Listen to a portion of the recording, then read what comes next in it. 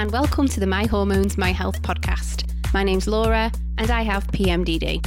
Come with me as I navigate my way through the highs, the lows and the lowers of all things relating to hormones and health.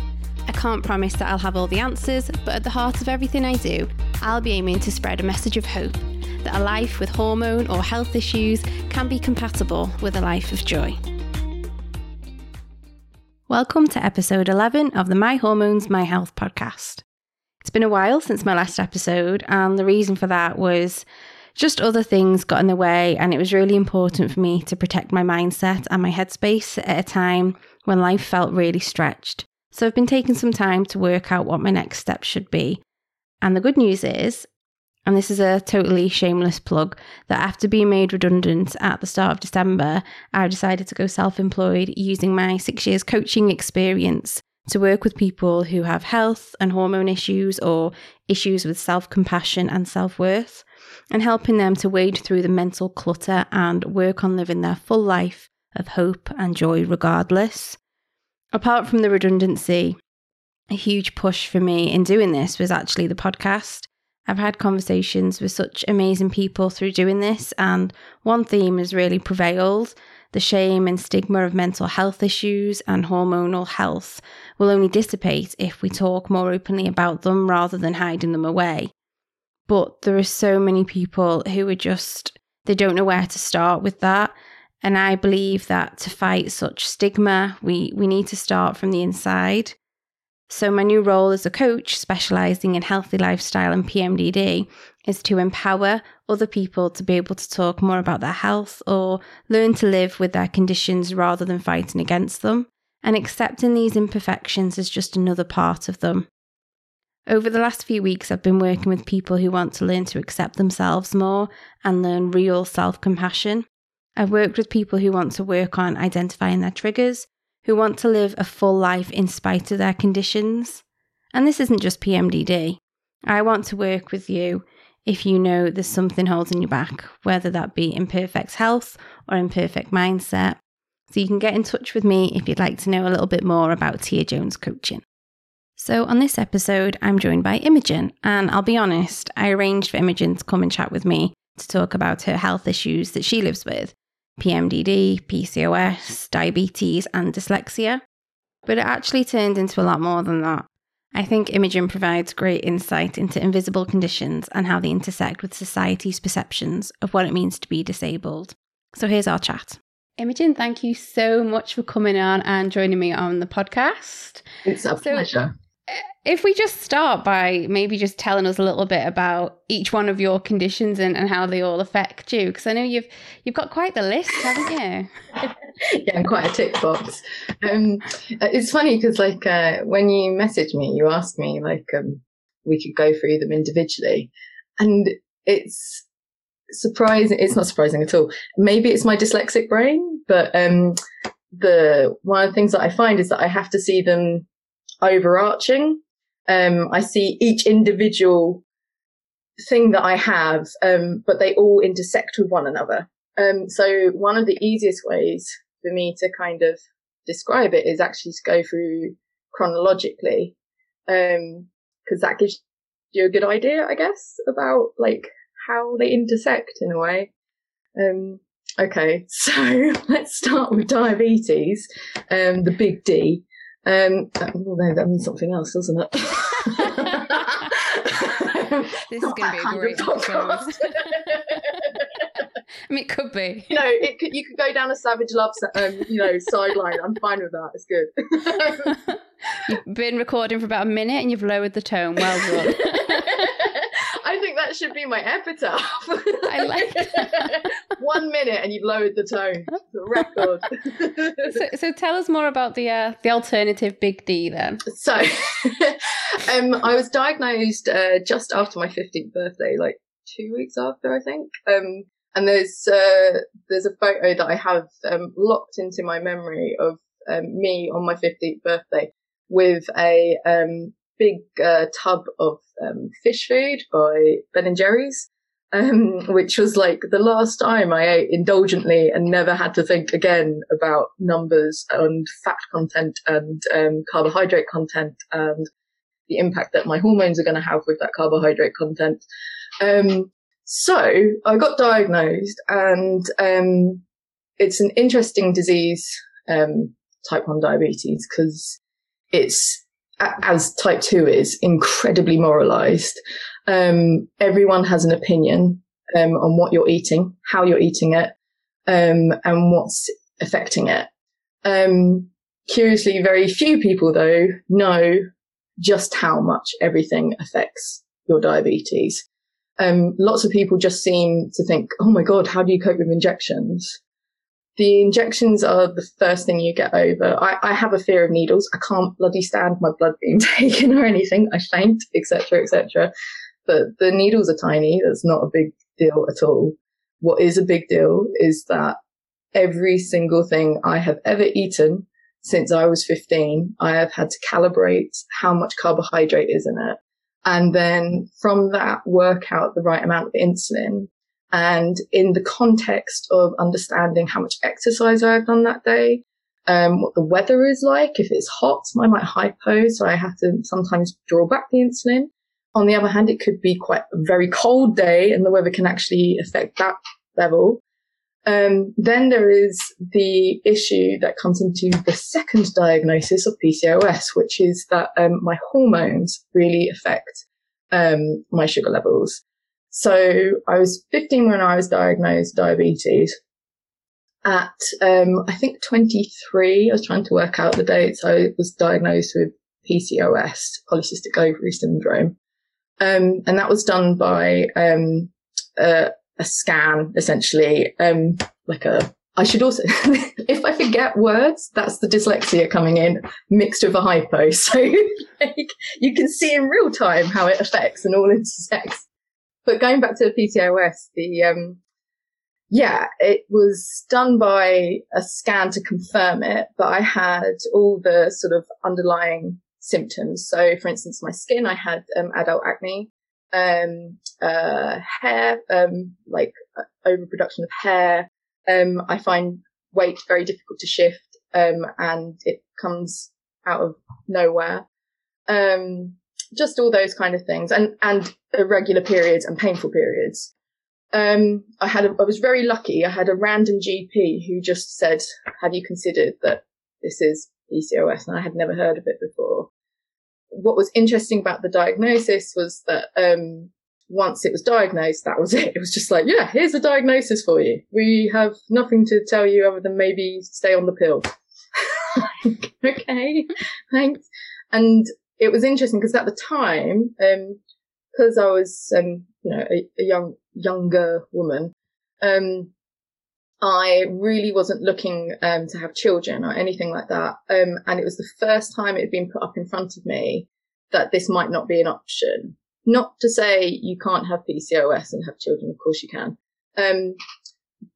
Interestingly, it comes back to the diabetes though, because when I hit 16 and I was of age where I was going to go on the pill, it was given to me very early on in my, sexual habits or whatever, that like, you need to be taking the pill because if you get pregnant as somebody with diabetes, you're far more likely to have a miscarriage, and you're far more likely to have children who their baby may be born with complications.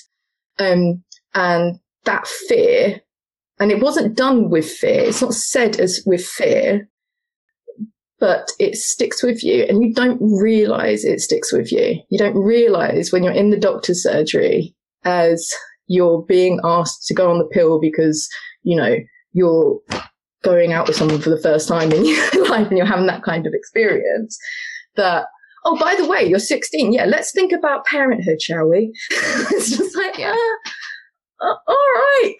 It's not a big deal. So when I'd always been terrified of getting pregnant because I was like, if it happens randomly, it's going to be very difficult and I might end up in hospital for months at a time to get my sugar levels under control, blah, blah, blah. And when I got the PCOS diagnosis, it brought on a whole new level, which is you might not find having children an achievable outcome. it's an interesting mix because you're left with this weird dichotomy between being told to be scared or something and at the same time, well, you probably don't need to think about that anyway. And all the time, these are issues that, yeah, I should be aware of them, but I think there can be too much emphasis on them. I am not just a uterus to have, to create children.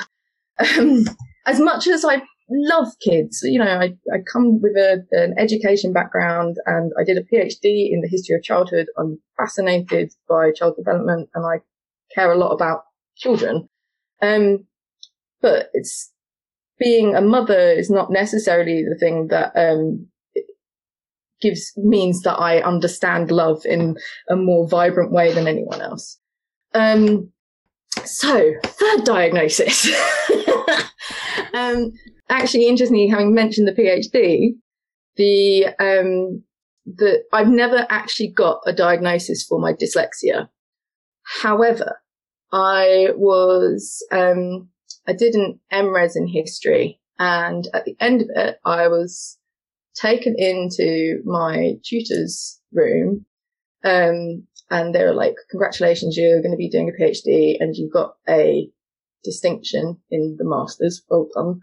I love the way I'm hyping myself up today. That, my friend, is estrogen, because on Monday, I did not have estrogen. I would never have mentioned that distinction on Monday. So this is your platform. You say whatever you want. I know I am rambling on. I did warn you.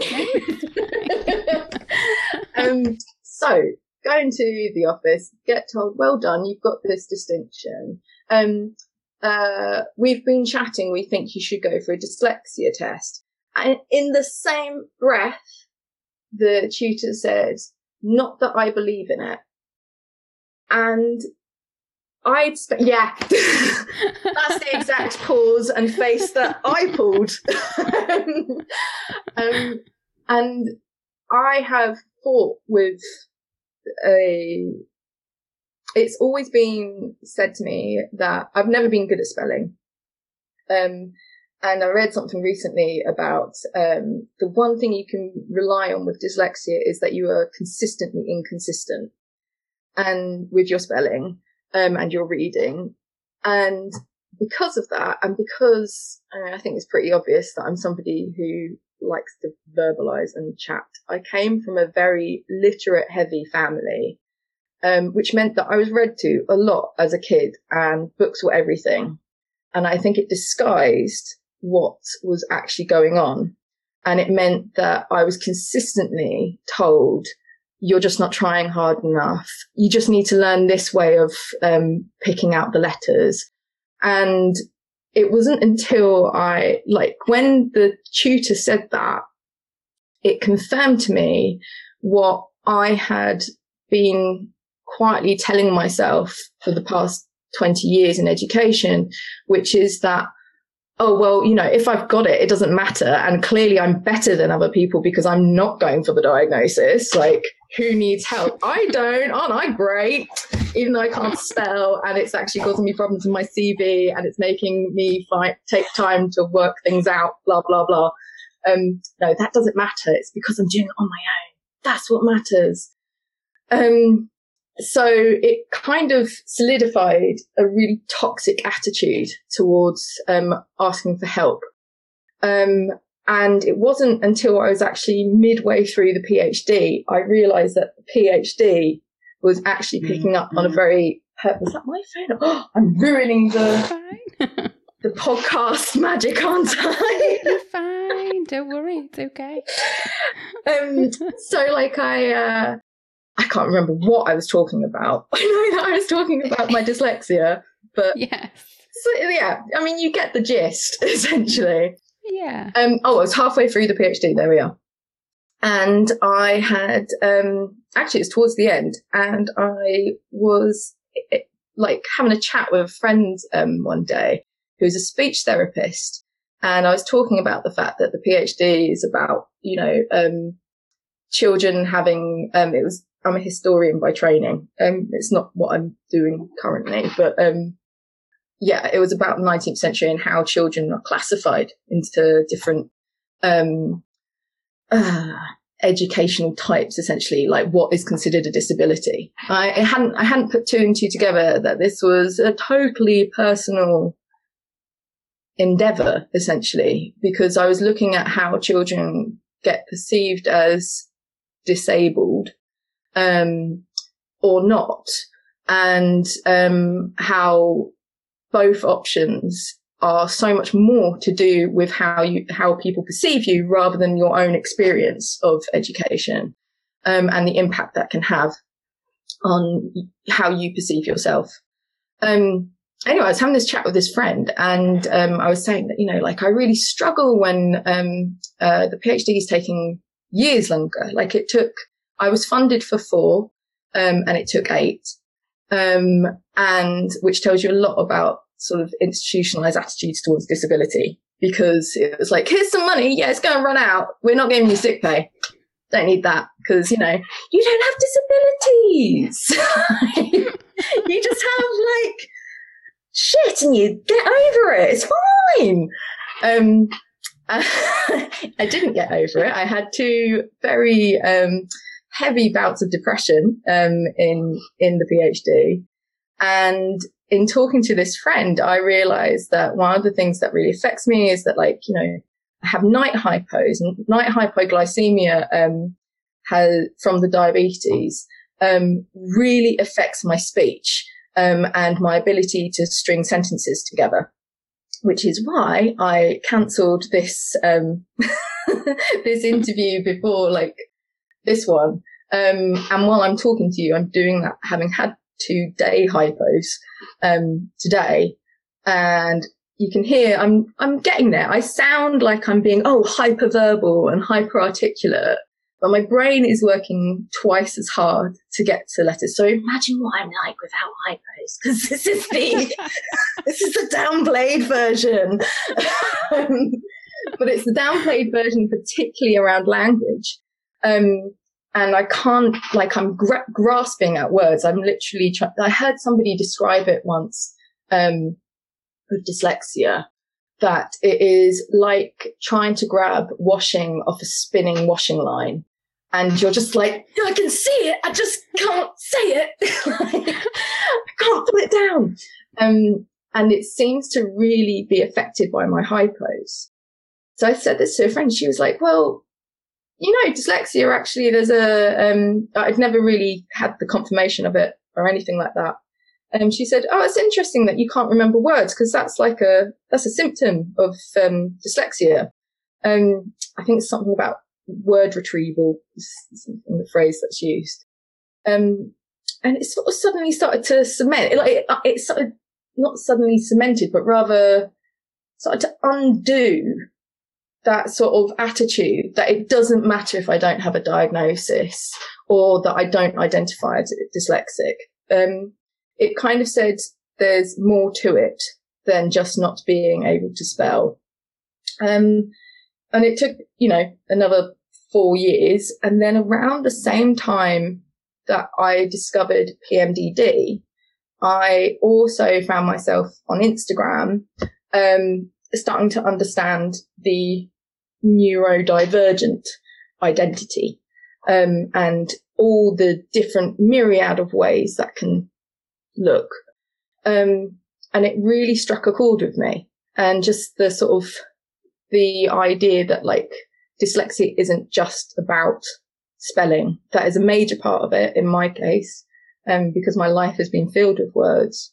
But it's got so many positives that aren't recognized. And actually wouldn't have been recognized until the 19th century, because it wouldn't have mattered.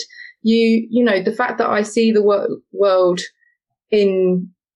I see everything all at once, essentially, which means it's very difficult to necessarily break things down. At the same time, that means that I can see a bigger picture.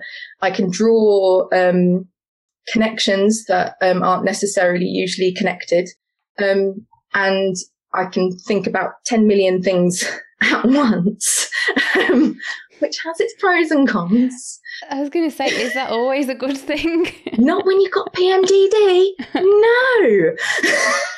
And do you know, I was just thinking actually, PMDD, having a lot of kind of empathy for other people, but also that overthinking, add on the ability to overthink and let your brain kind of run away. And you imagine. It is, yeah, it's not just a runaway train, it's like a runaway train service station. It's like all going out at once.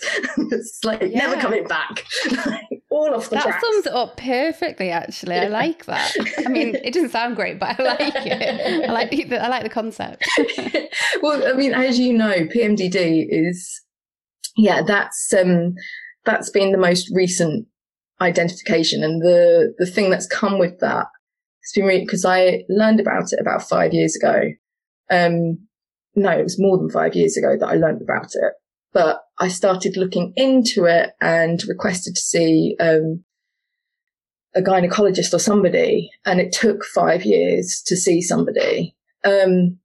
This is despite the fact that I have been going in and out of NHS services for therapy for 10 years or so. And in that time, it's taken me to bring it up every time. And every time I talk to my diabetes team, where I would say, 2 weeks before my period comes, my levels go off the charts. I can't be in control of them. And they'd be like, yeah, some women do have problems for a couple of days before the period. And it's just like, this isn't a couple of days. And, you know, it's more than just like my levels being a bit off kilter. Everything's off. Like I try as I might, it will not be conditioned by anything. So with PMDD, when I finally got the diagnosis this year, or at the end of last year, it was really interesting because I was in a really good place at the beginning of this year, partly because I got the diagnosis and was like, wow, okay, this exists. This isn't just me saying, because I don't know about you, but like before the diagnosis, it felt like somehow I was just tripping up every few weeks and I couldn't explain why. And it just, you know, you tell yourself you're just not trying hard enough, or you're just being a bit chaotic, or all of those things. I can definitely relate to that. But I also think with you in particular, you were saying about feeling like your dyslexia wasn't really a valid thing, and maybe that was kind of how you were brought up.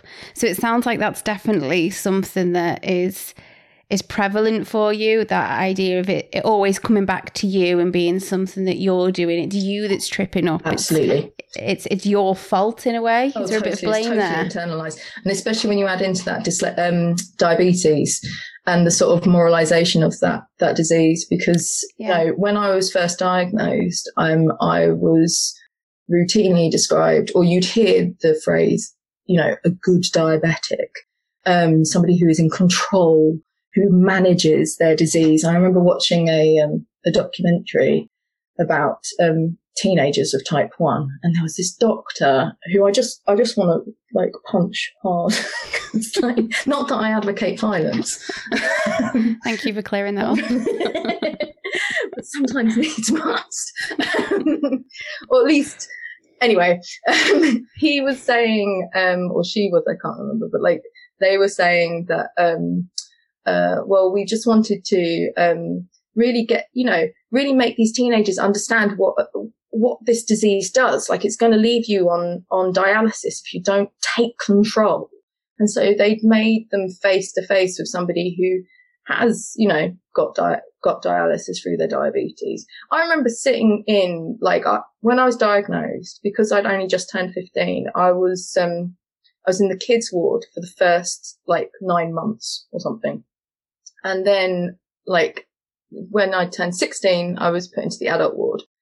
And I remember sitting in the waiting room, and there was a person without a leg, and there was somebody on dialysis. That shit sticks with you.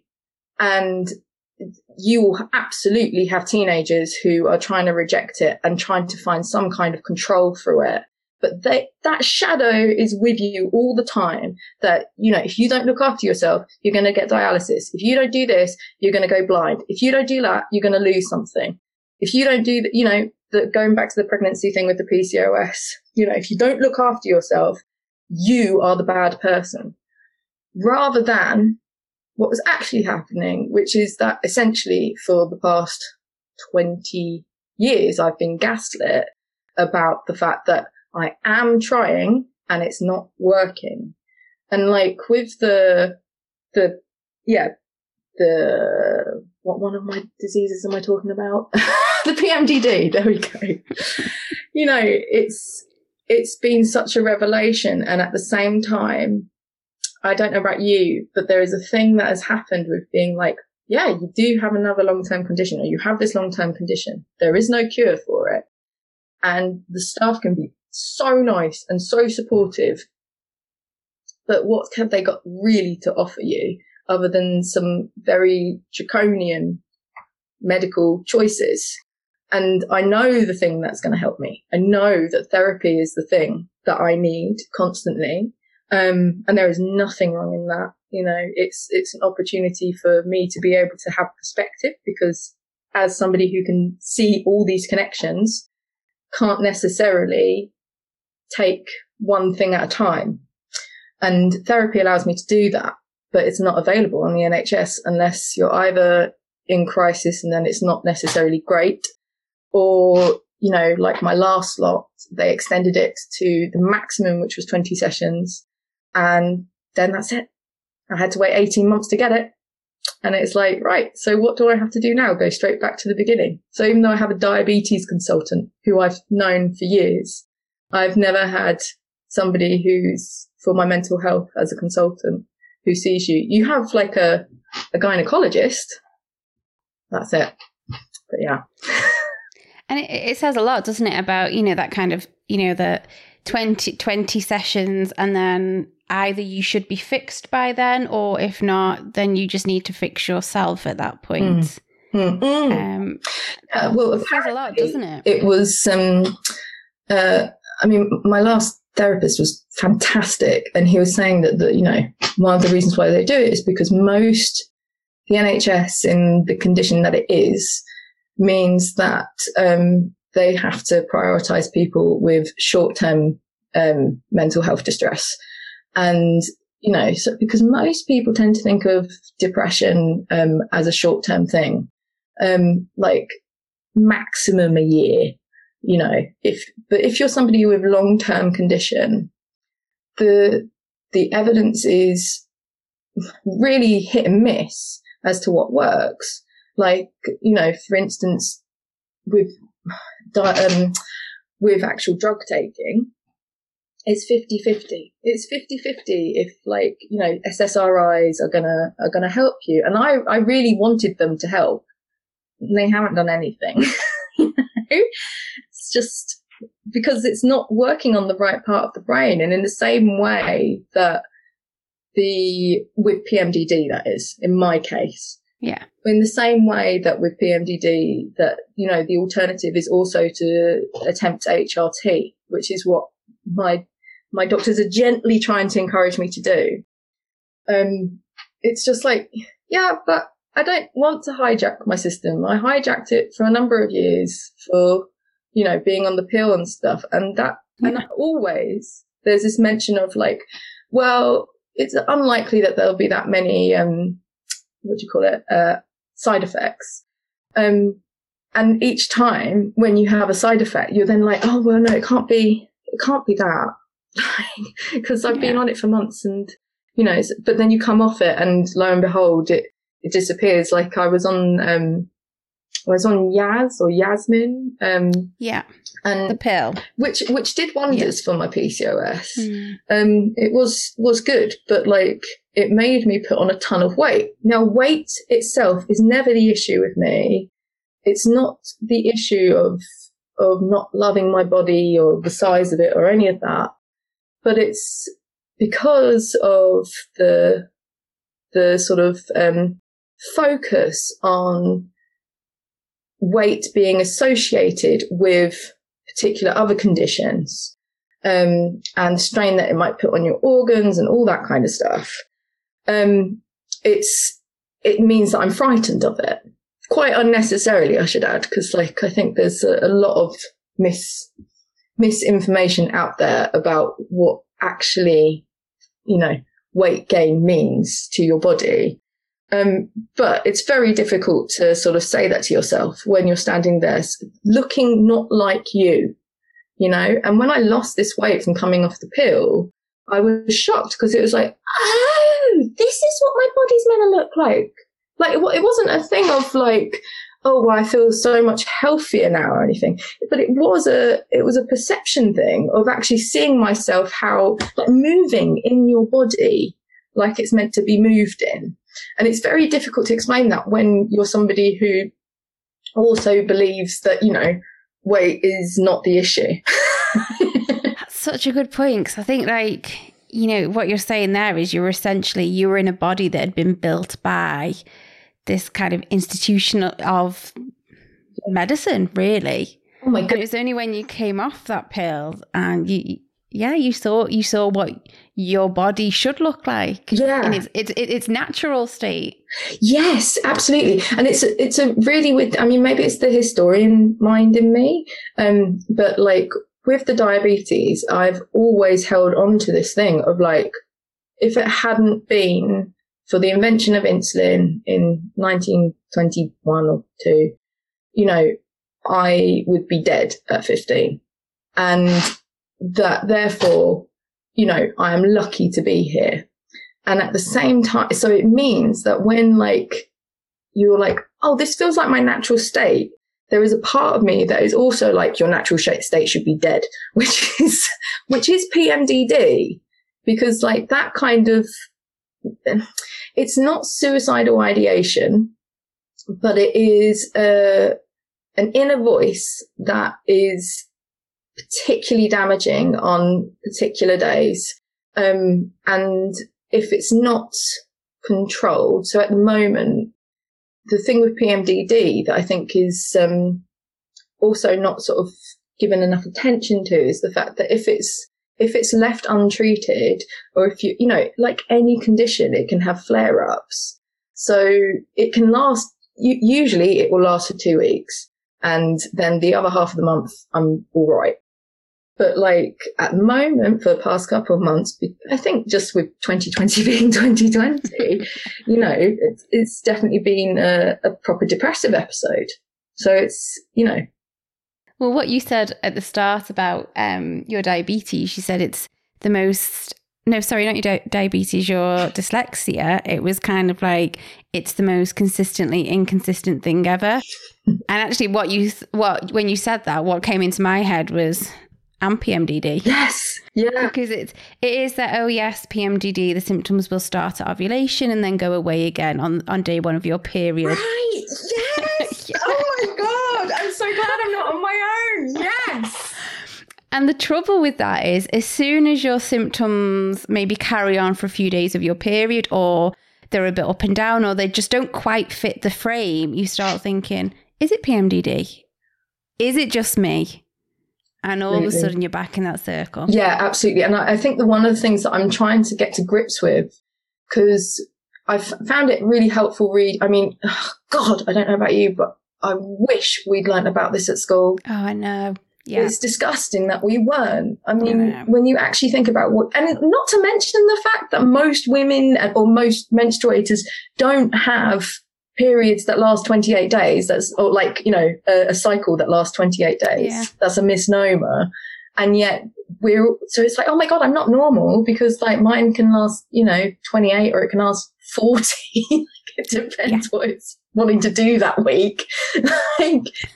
All these things can, because we weren't talking about things like PCOS or endometritis or all of which are so common. I don't want to use the word normal because I think, actually, I don't want to normalize PCOS. I don't want to normalize endometritis. They're painful and they really, impact your life if they're, you know, particularly with PCOS, if it's mixed with other conditions. But if we'd been able to be taught about this at school, you know, I wouldn't be 37, or was that my 37? I can't remember, but like in your 30s. In my 30s, yeah. Just being like, oh, this is what's been happening for the past 25 years. Do you know, you're so right, because I think, yeah, we shouldn't normalize these conditions because they are not normal and they are not okay. We as people are normal. We're not abnormal for having any kind of condition. Nobody is abnormal for that. But you shouldn't have to put up with it. You shouldn't have to put up with it alone and think that what you're going through is either A, normal, or B, it's not normal and therefore you are not normal. Absolutely. I mean, I think the thing is, when I say that, what I'm referring to is the normalizing of menstruators having to put up with pain, or in whether that be, you know, physical or mental pain. And I think you know, and it comes back to the treatment that I've had of diabetes, which is this idea that it's, and depression, which is that the onus is on you to have the solution. When always, in actual fact, it's like, in the case of diabetes, you know, my entire existence is artificial. I'm being kept alive by a man-made substance, which I'm incredibly grateful for. But if I didn't have it, I wouldn't be here. So this is our problem as a society. If you're going to keep that person alive, what is your answers to making sure that their quality of life is achievable? Because what's the point otherwise? So I know that sounds incredibly nihilistic, but like, that's PMDD. You know, it gives you that frame of mind where you're left with quite brutal questions. It's the truth, isn't it? Because I guess there's medicines that keep people alive, but I guess it's quite an ethical issue, isn't it? Of, you know, keeping people alive is one thing, and obviously that's very good to do that. But actually, what about keeping people in a state of well? Absolutely. Or keeping them in a state of unwell? Yeah. Isn't that something that requires more attention, more research, more support with as well? And it's so much of it comes down to listening, like actively listening, because all too long, you know, the onus has been on, you know, apparently we're not articulating ourselves clear enough to medical professionals. Now that's just utter bullshit. Like, you know, and it takes lives, you know, when you look at the sort of statistics around Black women giving birth, and they're 5 times more likely to have a stillbirth, or for a woman to die in pregnancy. Like, this is lives that we are talking about. So it needs to be more than simply going, well, yeah, that sounds nice. We'll listen to the women because they quite like that, you know, Black Lives Matter. But it's like, no, they do. Like, if you say, but they really do. Yeah, it's lip service, isn't it, a lot of the time? Exactly. Yeah. And like, the thing is, it makes you a poorer institution because of it. You're actually you're not doing what you're claiming, which is trying to support women's health. If you're not understanding what you know, you're not taking a holistic approach to all women, and you're not listening to what they're saying. So when a woman says she is in pain, she means it, because we're tough motherfuckers. I mean, you wouldn't make it up anyway, would you? I mean, if you're going to make something up, you're not going to make up that you've got like PMDD, or you're not going to make up that you struggle with reading. Why would you? Why would anyone do that? Exactly. Yeah, listen to people. Yeah. Yeah, like, absolutely. I mean, it's that with dyslexia, is this notion that it's just like, oh, you're just being a bit lazy, and like, or or when I've had hypos, and when they first described having a hypo, they were like, well, she may become irritable, she may be forgetful, she may be all of these like things that sound pretty negative.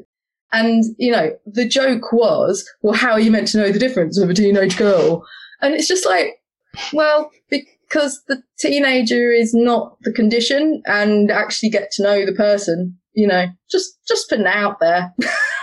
All about the labels, isn't it? And do you know what? I think diagnoses can be, you know, so important and so helpful on one point, but then on the other point, it's kind of like often they don't really change much. They don't change a medical practitioner's approach. Yes. Especially with things like mental health and PMDD.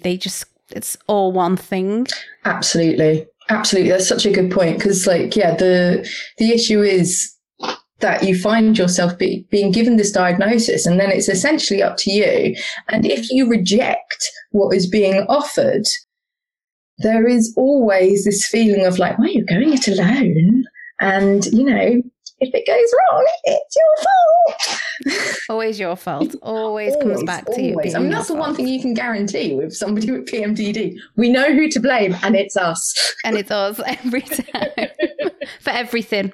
Everything, absolutely. Like, my dad's always had the phrase that, what goes on his gravestone is, I knew it would be my fault. It's like, I'm with him. Yeah, I like that. That is PMDD psychology right there. Oh my God, it really is. I wonder if your dad has PMDD? No. Well, it's interesting you say that. I mean, God. He doesn't. No, I didn't think so. What's interesting though is that I had chats with my nan before she passed away this year, and she always spoke to me about her health in a way that she didn't with anyone else, because I'm so bloody open about it. But you can't not be. When you have these conditions, you cannot be. It's how your entire existence is. Anyway, and looking back, it's like, Nan, she definitely had sort of, she experienced mental distress, and it would come out in ways that you would expect of a woman of her generation. And I think, there's a lot of, I think a lot of people of older generations tend to look at mental health as, they've got by. They've got by doing particular actions, and that therefore, why would you need the label? Why do you need this description? I never got that from Nan. She struggled to she was like, don't call me if you're feeling low, because I won't be able to help. And actually, I can't tell you how much I appreciated that, because it was somebody putting their boundary out and saying, I am not the person for you at that time. And call me when something great happens and you're feeling okay. And when people are that explicit, it actually makes it so much easier to divorce from, people who sort of say that they will be supportive, but they don't know what to do. Yes, because then when people say they're going to be supportive and then maybe they're not, or like you say, they can't handle it, the one thing that will make us do every single time is blame ourselves. Absolutely. Because we should never have talked to them in the first place, even though they gave us that permission. Yeah. It's just, what's the phrase about over-promising and under-delivering? Don't do that. Yeah. Don't. Under-promise, over-deliver. Over-deliver. So it's an attitude towards life, I think, that definitely. Every time. We underestimate. Yes. Just do that and you'll always get by. What do you want people to know? If there was one message that you could put out today it could be, your family, your friends, or the world, what would you just want them to know about you and what we've talked about today? I would say disability is not a dirty word. We need to reassess our attitude towards disability and how we identify with it. It's not something there that's for patronizing people. It's not something there that is, ironically, a crutch, shall we say. It's something there that can empower people, particularly if you have a number of conditions that on the surface people say, well, that's livable, that's manageable. But okay, so after rambling, I think my takeaway would be, please look at the intersections. The intersection is where it matters, because no one is just one condition. Your condition fluctuates according to your environment, according to who you live with, according to your body, according to everything. So yeah, intersectionality matters. I guess. Love that. What's yours? What would you? Oh. What do I want the world to know? Oh. I feel like we're going to have to edit this now because I'm pausing so much. What do I want the world to know? What do I want the world to know about me? Do you know what? I think I want the world to know that I find it incredibly hard. And I don't always say that. I'm very good at talking about PMDD. I'm good at talking to other people about their experiences. But ironically, as soon as they ask me, I clam up. And I can talk about my experiences after they've happened. So I can definitely say to my friends, I've had a bad few days, but I would never message them when I'm in that spiral and say, girls, I'm struggling. I think, that's the thing about me. I can talk about it all day long. I can ask the questions. I can say all the right things. Yeah. But as soon as it comes to that kind of very personal level, I find it really hard. And that's not because I don't want to talk about it. It's just a muteness that comes over. Yeah. It's almost like, you can tell I can't do it. At the same time, that is doing it, isn't it? I think that's the thing. We overestimate the power of words and underestimate body language and silence. And silence tells you a hell of a lot. And I think, in fact, I think it is Disability Day today. So, what a time to be talking about it. Oh my gosh, invisible illnesses are only invisible if you're not listening. Because if you're living with an invisible illness, they are so visible. Your entire life is perceived through the lens of that condition. I completely understand the silence. And it's not just the silence of I think there's also within that, I'll come back to the intersectionality thing, is the fact that how we were brought up as girls, to perceive, talking about mental distress as weakness. I mean, boys have that too, of course. But I don't know about you, but growing up, there was this sense that, women who talk about those things are flighty, are emotional, are too much. You are never too much. They're just not enough. It's not your problem. And I love that. But the thing is that's it. I can talk in all these kind of fantastic, speech bubbles. But as you say, the reality is, on Monday, I was in tears and unable to get out of bed. I could barely get out of bed today. I don't sound like that. I sound like somebody who's chipper and can look to the world and be enthusiastic, because I am naturally an enthusiastic person. But these conditions mean that I spend a lot of my life in bed, a lot of my life not having energy, a lot of my life not being able to articulate myself. And so actually what you need is people to understand that silence, and not just understand it, but listen to it. Listen to that silence. If your friend isn't getting in contact with you, there might be a reason. Don't say, how are you? Just say, I'm thinking of you. I'm here if you need me. Because I think, how are you? I don't know about you, but it shuts me down, because it's I'm going to have to say something negative because I'm a girl and I can't say something negative because then I'm just Miss Negativity. Yes. Yes, absolutely. There's definitely, isn't there? I always feel I'm such a what's the word? Moaning. That's the one. Moaning Myrtle, or Debbie Downer. That's the Debbie Downer. And I don't want to be that person. Yeah, we need a male one.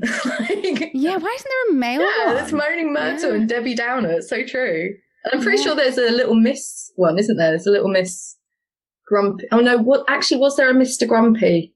So who knew? The Mr. and Mrs. books did it right. They got it right all them years ago.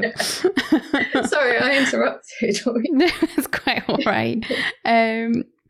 So as we wrap up this episode then, If you were to go back to your 15, 16-year-old self when you'd first been diagnosed with your diabetes, that was the first one that you mentioned before. What advice would you give to yourself when you were, maybe in the hospital seeing people walking around with only one leg? What kind of advice would you give to yourself back then? I've been thinking about that. And I've decided I don't think I would give myself advice. Because actually I think the kid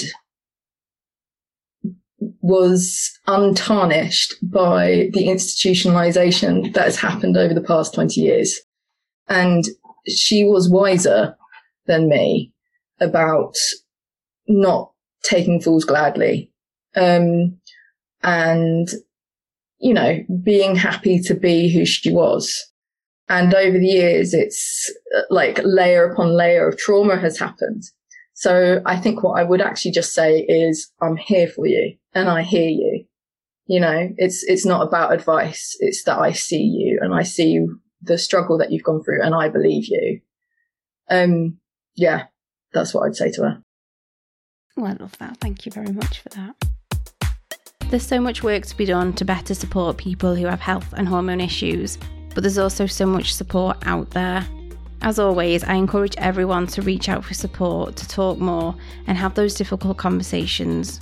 But also today, I'm saying take the time to listen as well, especially to the people who are the quietest. On my next episode, I'll be joined by Nicole, who's going to be sharing what life is like as a young person with PMDD. Thanks again for listening. Don't forget to share this episode with your friends, leave a review and subscribe to hear future episodes. You can get in touch by following My Hormones, My Health on Instagram or emailing me at hormonesandhealth@outlook.com.